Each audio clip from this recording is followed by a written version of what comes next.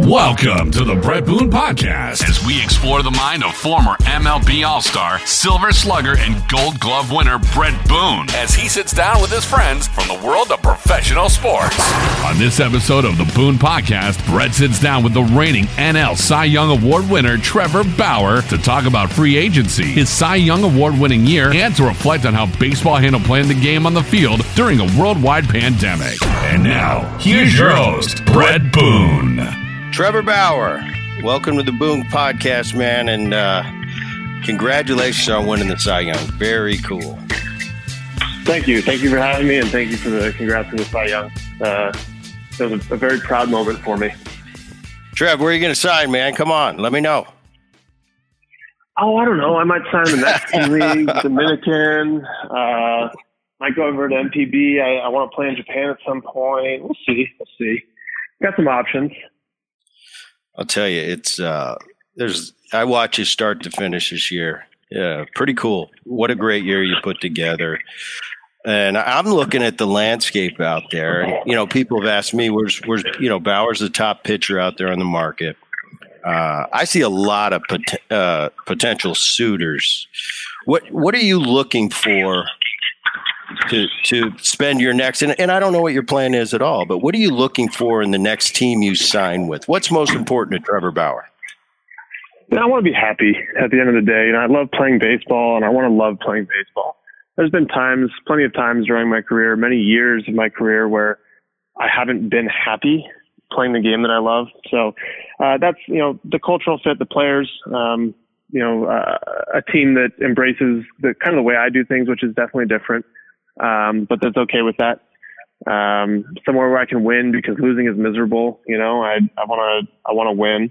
So, those are really the most important things. And then just being able to push, the initiatives that I'm passionate about in baseball forward. Like, I want to be able to help players. So I want to be in a place where, guys are open to that. I want to connect with fans and help push the game forward. So I want to be in a place where the fan base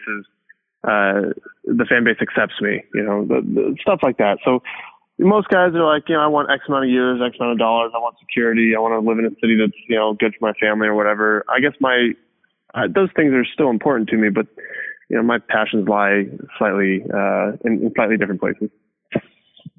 Yeah, and you had a 1.73 this year. You won the Cy Young.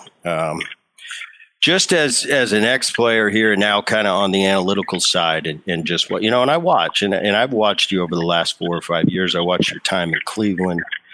And I get my opinions a little different. I can put my eyes on a pitcher or put my eyes on a hitter, and I see it different. I've watched you, and if you'd asked me a few years ago, Trevor Bauer, I'd say, he's a really good pitcher.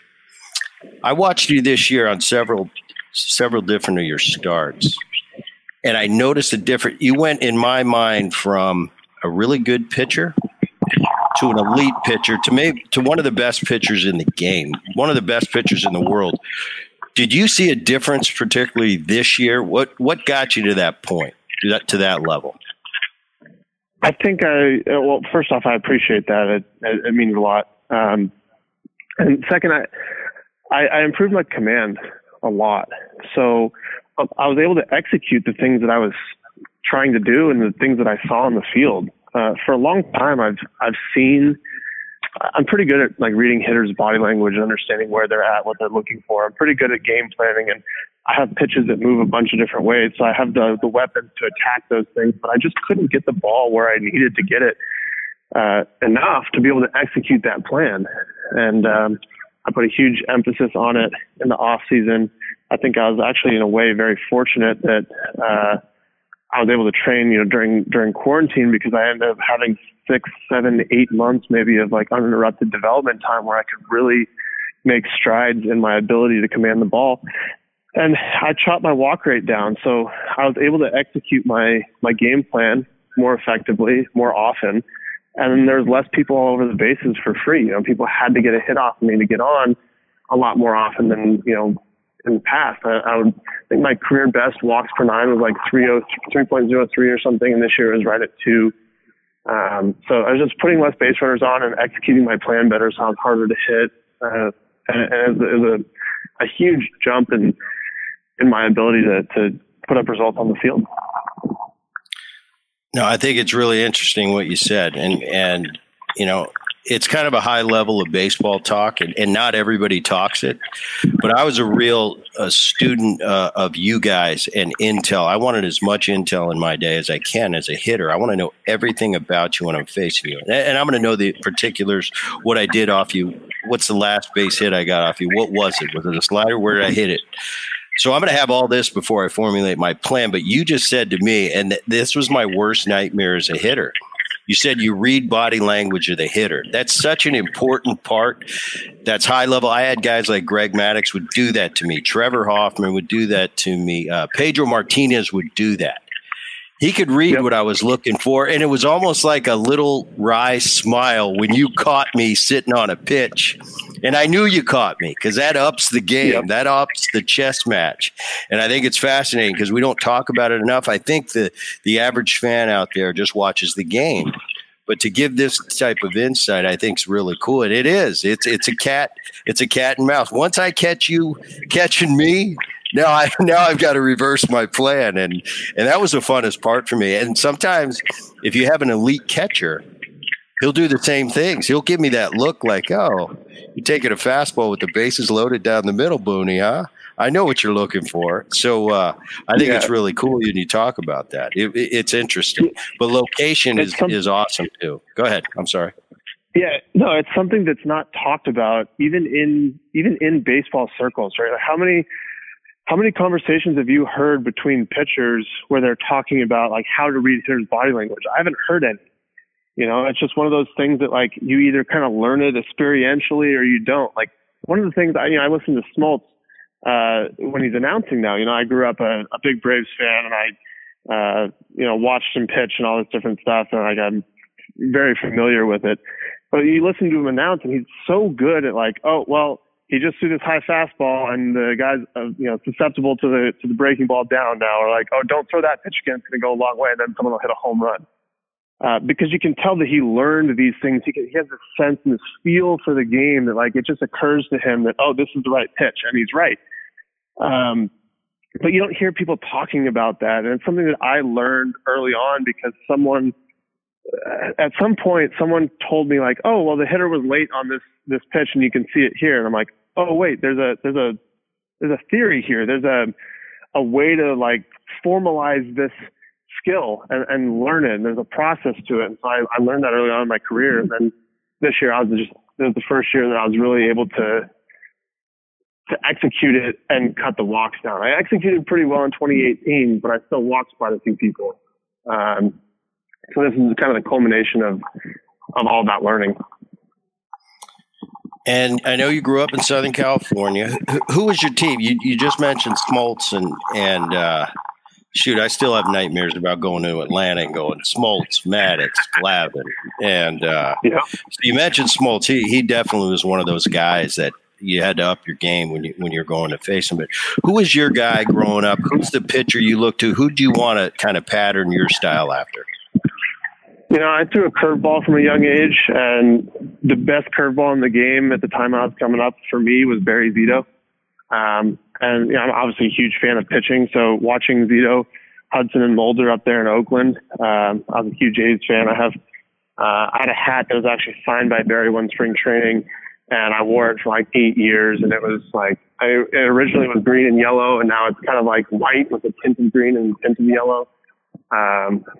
I love that hat. So I was a huge A's fan because of that pitching staff. I was a huge Braves fan because, you know, growing up, the Braves were always on TV. TBS is one of the only teams that was like kind of broadcast nationally. Growing up in LA, I had the Dodgers, and I could sometimes get the A's because they were in California and they played a lot of the California teams, but mostly watched them during the postseason. But the Braves were always on, and I was a big Braves fan. So it was Barry Zito. I enjoyed watching the Braves, but Zito was my guy. And then when Lincecum came into the league, I immediately like flipped, and Lincecum was my guy for, you know, pretty much all the way through college and my early pro career. You're a guy, you know, and I had this to a degree as a player. I had a little, you know, I had an edge to me. Maybe not as big an edge as you, but you're a guy everybody's got an opinion of, kind of polarizing. Where does that come from? What do people don't understand about the real Trevor Bauer? I was bullied a lot in high school, in grade school. I didn't have a peer group. I didn't have friends. I was ostracized a lot. There was one morning where I'd gotten up at like 5:30 to go to the YMCA to do a pool workout and work on baseball and my mechanics and whatever the case is. Got home, took a shower. I was looking in the mirror as I was drying off. I was like, why don't people like me? I don't understand it. I work hard. I'm a good student. I'm kind. I treat people well, this, that, and the other. And that day I made the decision, like, you know what? As long as I can look in the mirror and be okay with myself and feel good about myself and what I've accomplished that day and how I've treated people, et cetera, then that's all I care about. I'm not going to worry about how other people perceive me because I can't control that. And that's a really freeing moment for me. So that's kind of how I operate, the rest of my life, how I've operated since then in my life in general. So when I do things that are polarizing, people feel a certain way about them, but there's a purpose behind them. There's a goal to it. And I can feel good at the end of the day about, my reasoning for doing it. Now, is the result always what I want? Is the result always positive? No, not at all. But the intention behind it, the purpose, I feel good about the why behind what I'm doing. And so it doesn't bother me anymore when people dislike me if I do something and they have this opinion about me or that opinion about me, because at the end of the day, I think it's important to feel good about yourself and to believe in yourself and to be proud of the things that you are doing. And that's one of the things that I am really passionate about, is passing that knowledge and that, I guess, being an example for that, for young kids who maybe haven't had that moment yet where they really discover that self-confidence and that belief in themselves. And it was so freeing for me that I want to see that happen for other kids, Yeah, I do that. And that's an interesting take. As a player, I didn't worry about you're going to like me, love me, hate me, whatever, but you're going to respect me from 7 to 10 o'clock every night. And, yeah. Like you said, I think you hit it on the head. You got to, at the end of the day, and I teach this to my kids, you got to be looking in the mirror and saying, I did everything I could today to help my team win and be a good guy. And I know what I am. If you can do that, you pretty much got this thing licked. That's a pretty cool thing to hear. I want to kind of shift over to, and I heard you, and it was interesting to me, and I had to chew on this for a while. Being I'm 12 years removed from the game, and now I'm just I'm an ex-player watching you guys, this current generation, and there was a lot made about these unwritten rules of baseball, and my first layman take on it was, when we played, certain things wouldn't have happened that are happening in today's game. But when I really started to think about it and kind of analyze it in my mind, I remember as a player, I had a dad that played. I had a grandfather that played. And they were very opinionated about their era. And I remember Grandpa after games, well, in our day, we wouldn't have done the things. And I used to look at my grandpa, and I love him to death, and he was one of my favorite guys. But I'd say, Gramps, it's our game now. So give it a rest with DiMaggio and Ted Williams. All that's cool, but this is now. So when I heard a take that you had of, I wish he'd have flipped his bat on me. Well, that's pretty unique coming from my generation. We would have never said that. But when I analyzed, I said these unwritten rules. In my generation, this is your generation now. The unwritten rules are what you guys, current players, decide they are. And it's my job as an ex-player to look and say, history will tell each generation what it's like. One day you're going to be a father, your kid might be playing, or your kid's generation, they're going to have their way. And you're not going to agree or disagree with everything they do. But I don't know. I don't know. I just think it's pretty unique, and it's pretty different on how the rules are today. Speak to that a little bit. Yeah, I appreciate that take a lot, actually. I've never heard someone phrase it in like the unwritten rules of the specific generation. You hear unwritten rules, and it's this kind of entity, it takes on this kind of aura of this thing that you're either for or against. But it's really an interesting perspective to see that, like, these unwritten rules have been changing. They do change as new generations of players come in and they value different things, and that the rules of the game morph and change and stuff like that. So that's a really refreshing perspective, and I appreciate you sharing that with me. It kind of opens my eyes in a lot of ways to a different way of thinking about this. I do think that today's game is the emphasis on being in entertainment, I think, is so much higher nowadays in sports because of social media, because of the way that the fan bases consume the games. It's the attention spans are shorter. Gone are the days of people sitting in the front yard on their porch, maybe listening to a baseball game on the radio for 3 hours. That's just the life is so fast nowadays, and people have so much going on that they're mobile, they're on the run, they're listening to podcasts as they're driving to work, they're watching little clips on YouTube and social media when they have little free time here and there. So the emphasis, I think, on being understanding that baseball is part of the entertainment industry, what goes with that is, like, you have to entertain the people where the people are. And these bat flip moments, these things, going against the unwritten rules in a way, like, is kind of what sparks some controversy, and then it gets shared everywhere on social media. It gets delivered to the fans where the fans are. People are talking about baseball. And that's good for the sport. It's good for all of us as players, because the more people that are interested in baseball, the more people watch, the better the industry does, and the more players get paid. So when I said that about I wish he would have flipped his bat on me, is I think is in reference to Tim Anderson. Last year I had Tim had his bat flip thing that went crazy, and there's a bunch of controversy around it. And we played him about a week after that.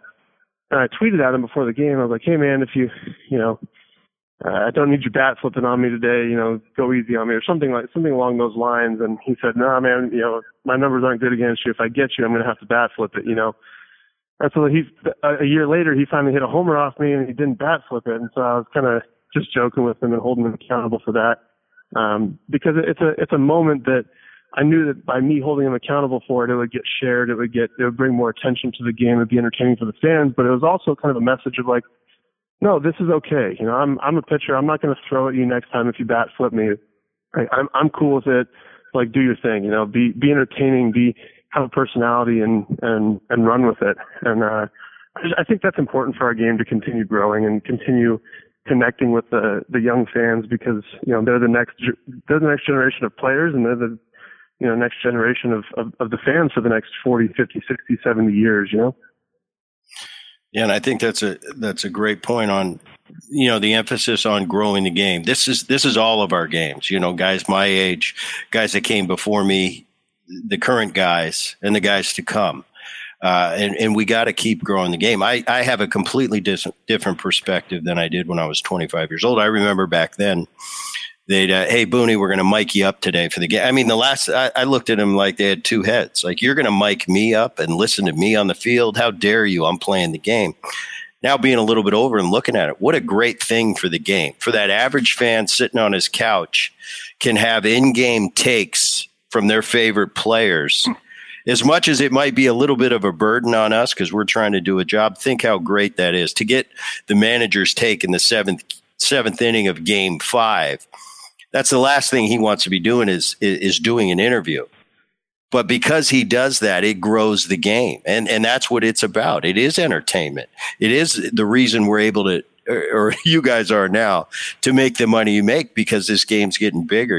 Get the greatest players in the world from every corner of this world and put them in the big leagues. That's going to be the ultimate. And I'm with you on that. Anything that is a positive, that grows the game, is entertaining, I think is really cool. And my feelings and my perspective has changed as I get a little bit older and have experience. It's about having fun.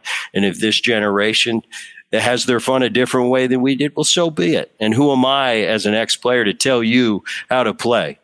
Time will tell how each generation bores out. But I think that's a great take.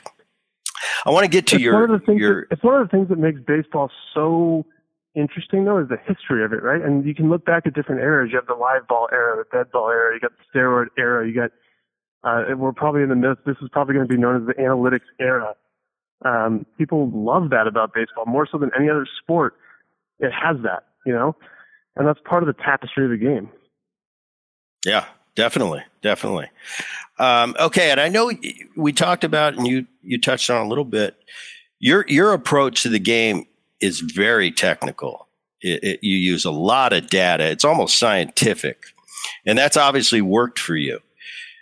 I wanted to get your feelings on, do you think it can be too technical for the masses? You know what I'm saying? I mean, let's break it down to the minor league, just professional players. Is too much data for the masses, can it be a deterrent? Can it be a bad thing? Let me give you an example.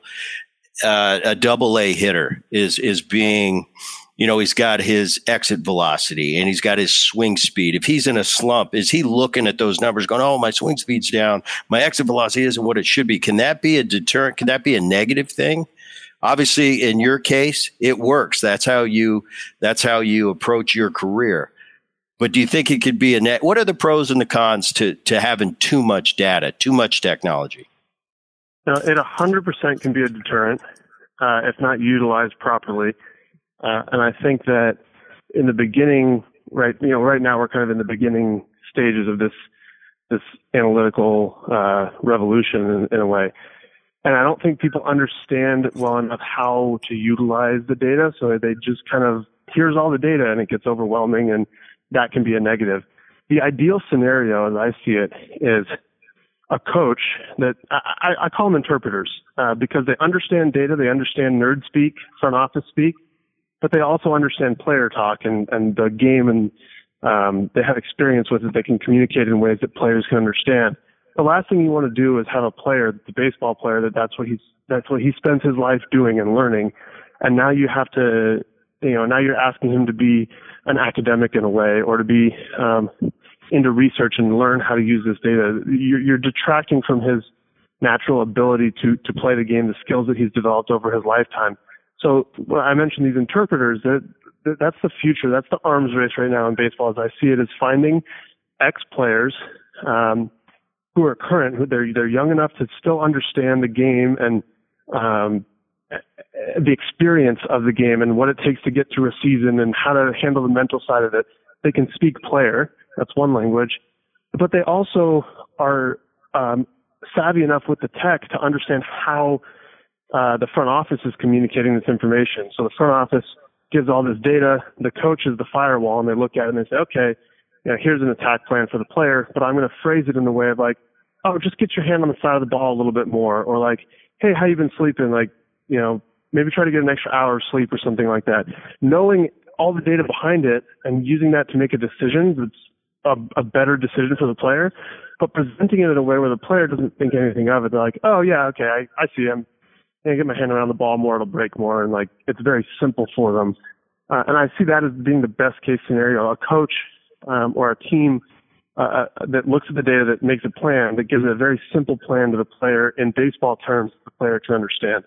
And I think that eliminates the downside of being like having too much data and kind of getting taken off of the rhythm of just being a baseball player.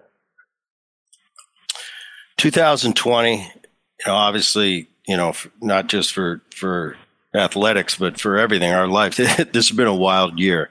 You were pretty outspoken about Manfred. To be honest with you, I'm right there. I don't think a lot of things could have been handled a lot differently, especially from the way it was. I don't know, the way it was delivered to the fans. But now that we got through the 60-game schedule and the Dodgers are world champs, how did it go? It was okay. It was not having fans at the stadium sucked. I think that's the biggest. The annoyance of like going through the testing and the protocols and whatever as players, like, look, this is our job. Like, this is what it takes to get the job done this year. Like, this is what we have to do. So that stuff I don't mind, but just not having fans at the stadium, and I fully understand why, obviously, but it's such a huge part of the game that you don't really realize because it's just always there, and it's always, you just get used to it. And then But the rhythm of the game, the energy, the momentum swings, especially in playoff baseball, like the playoffs did not feel like playoffs this year. Like at no point did it feel like the moment did not feel any bigger than regular season, because there's no fans, there's no energy. You're not getting the introductions on the line. The crowd's going nuts. You got hundreds and thousands of people outside the stadium as you show up. They're banging on the bus, on the road, like all these different things.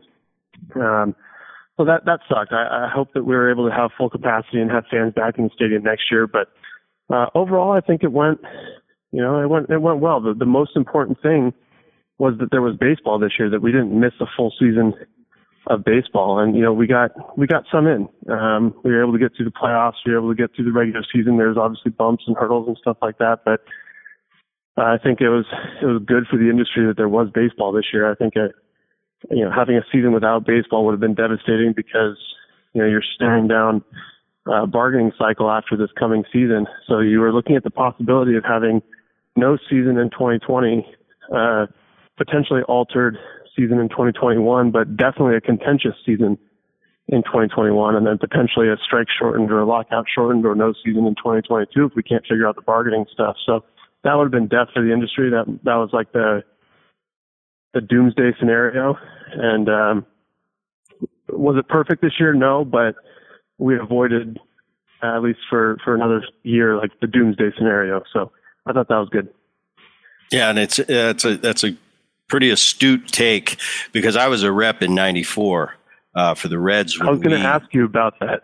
Yes, and it's absolutely amazing, and I strongly encourage every player out there listening, get informed, educate yourself on the process, go to those meetings, know what's happening, because it's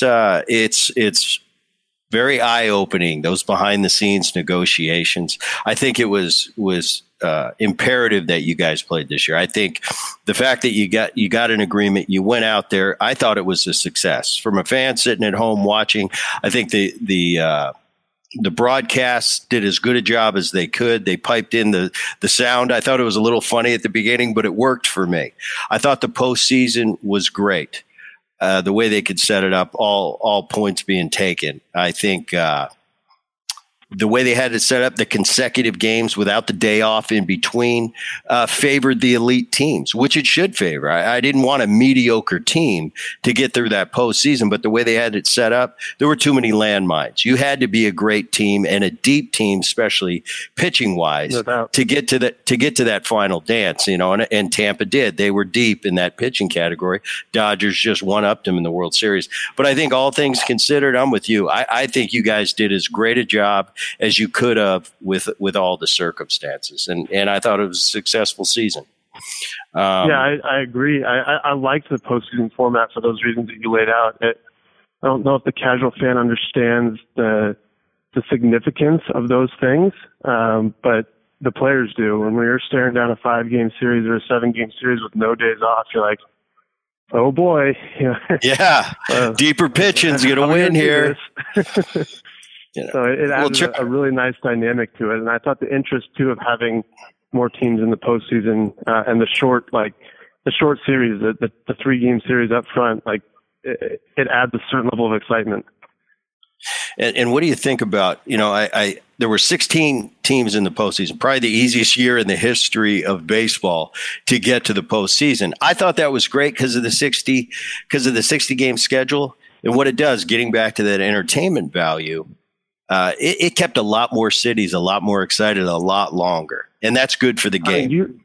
The last weekend of the season, you had like 7 or 8 teams that were still in contention. That depending on the outcome of that weekend series, they would be in or out. I mean, you had the Phillies, you had the Giants, the Brewers, the Reds. Like there was a couple other ones as well. That like now you have 12 teams that are in already, and you have 4 spots that are available, but 8 teams competing for it. You got 20 teams that are still in it right at the end of the season. And I think one of the biggest things that we see in our industry right now is like the tanking thing. We're going to be bad for 5 years in draft picks and like rebuild and all that. And I don't think that's good for the competitive integrity of the game. I think players want to play against the best teams. And if there's more incentive for teams to attempt to win, or if there's more teams that feel like they're close enough that they could get in, and getting in is valuable enough for the team, like that raises the level of play for a longer period during the regular season. That is good. All right, we got USC. Brett Boone is an alumni of USC, and I know Mr. Bauer is a UCLA guy. We got a big matchup next weekend. What are we thinking here? You guys are 3-2. We're 3-0. What do you got? Well, if recent history tells us anything, USC is going to win. I hate to say it. It pains me.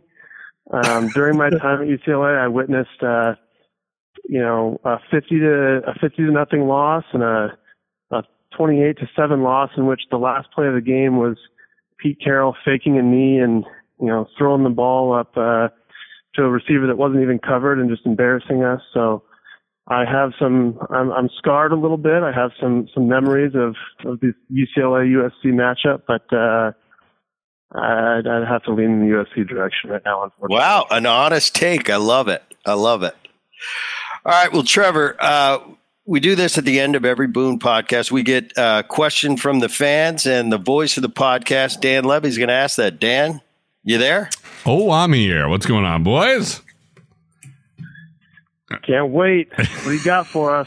I'm really excited, Dan. I'm I'm sure Trevor's on eggshells right now. I was going to say, I would love to throw you some real mean curveballs, but this one I think is going to be a pretty easy one for you. This one comes from Mark Carmen, and the question is this. If there wasn't a rain delay in Game 7 of the 2016 World Series, who do you think wins that game? We win that game 100%. The history of the curse, the energy that was in the stadium after Roger hit the game-tying home run, the way our team functioned that year, we were kind of the underdog the entire year, and we were a very momentum-based team. Like one person would do something, it would spark a fire under us, and we'd take off.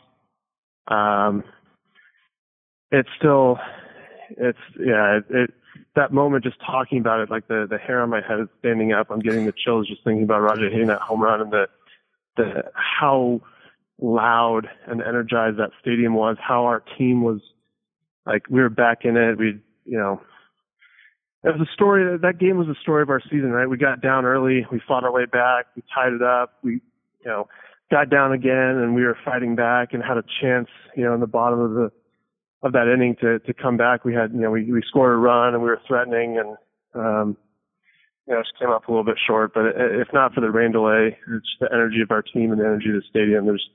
And on the other side, the curse, with the Cubs, the doubt, like, are we actually cursed? That we win that game for sure. I got to tell you, because I've been in Chicago for so long, I thought that curse was all on here. And I thought for sure that rain delay made it that the Cubs were going to lose. So I was watching that game from Chicago going, the rain is coming. It's all over for the Cubs. It's Cleveland's year. So just to let you know, everybody in Chicago pretty much thought it was going your way.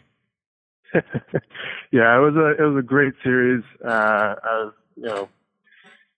dreamed of playing the World Series my entire life, and to have that experience and to be part of one of the better World Series that I can remember, just the drama all the way down to the last moment.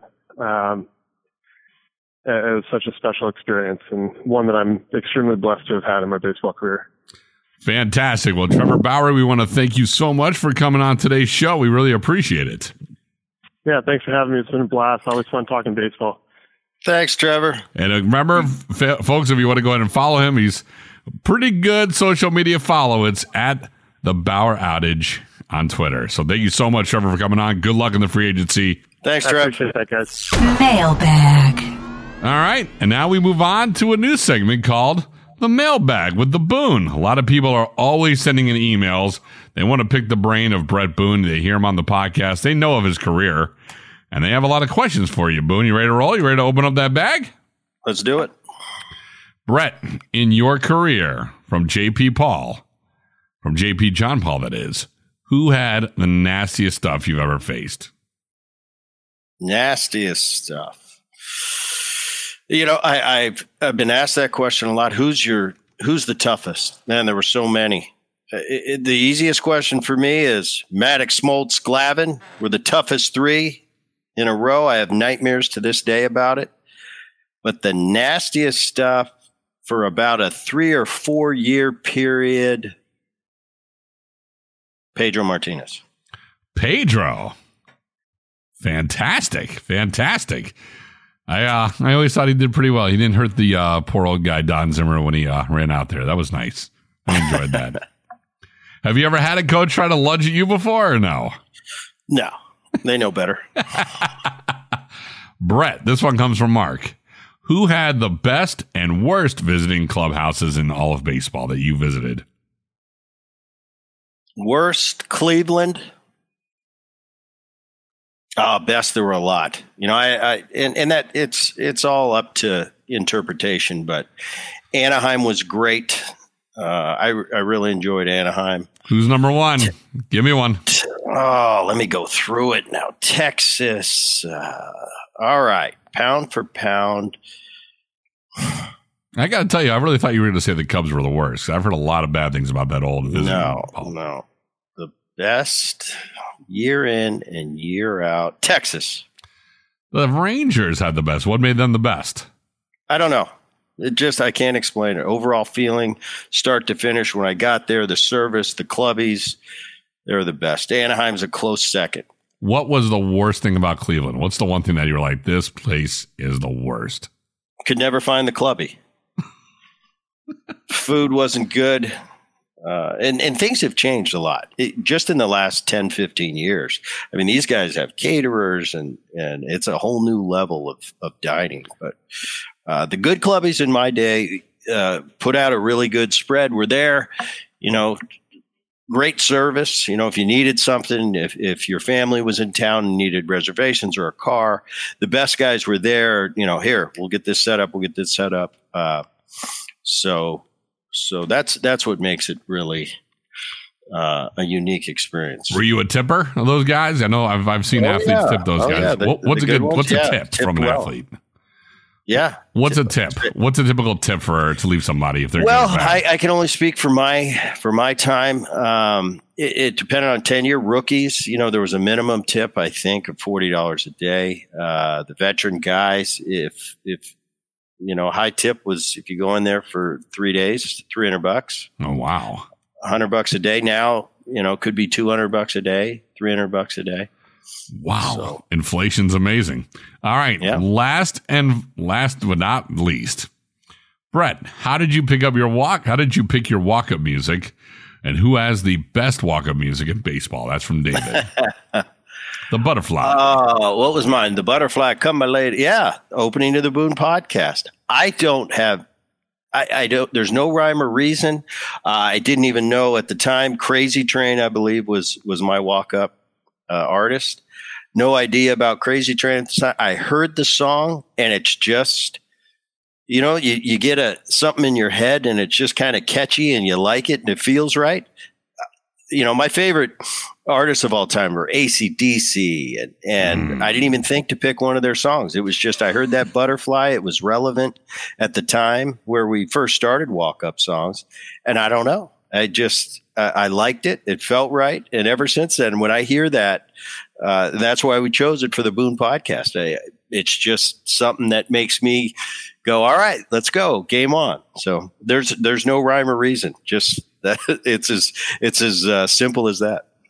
And who has the best walk-up music in all of baseball?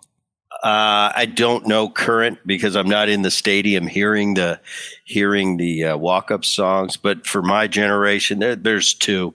There's one that's heads and tails, and that was Trevor Hoffman coming in for Hell's Bells to close out a game. And number two, it is Mariano Rivera, Enter Sandman, when he would come in. Those were the two real entertainment value. Just even when you're the opponent, you were getting pumped up. Usually it didn't end well when those guys were coming in, but from an entertainment value, it was pretty cool. The one I like the most, my personal one, would be the Bobby Jenks, because he came out to Here Comes the Boom.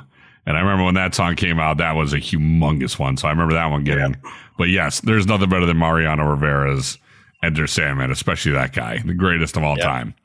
All right. Well, we want to thank everybody for tuning in to this very special Boone podcast. We want to thank Trevor Bauer for jumping on with us. For all those who want to get in touch with the show, please do so. You can actually follow Brett Boone at the Boone29. He's on all over social media, Facebook, Instagram, and especially Twitter. Ask questions away. Ask the Boone. Ask them away. We will feature your questions. If we like what we got and we empty this mailbox once again, we will feature your questions. So send it to at the Boone29. We will gather up those questions and it'll be on the next episode of the Boone Podcast. For Brett Boone, my name is Dan Levy. This has been the Boone Podcast. We'll talk to you guys soon. See ya.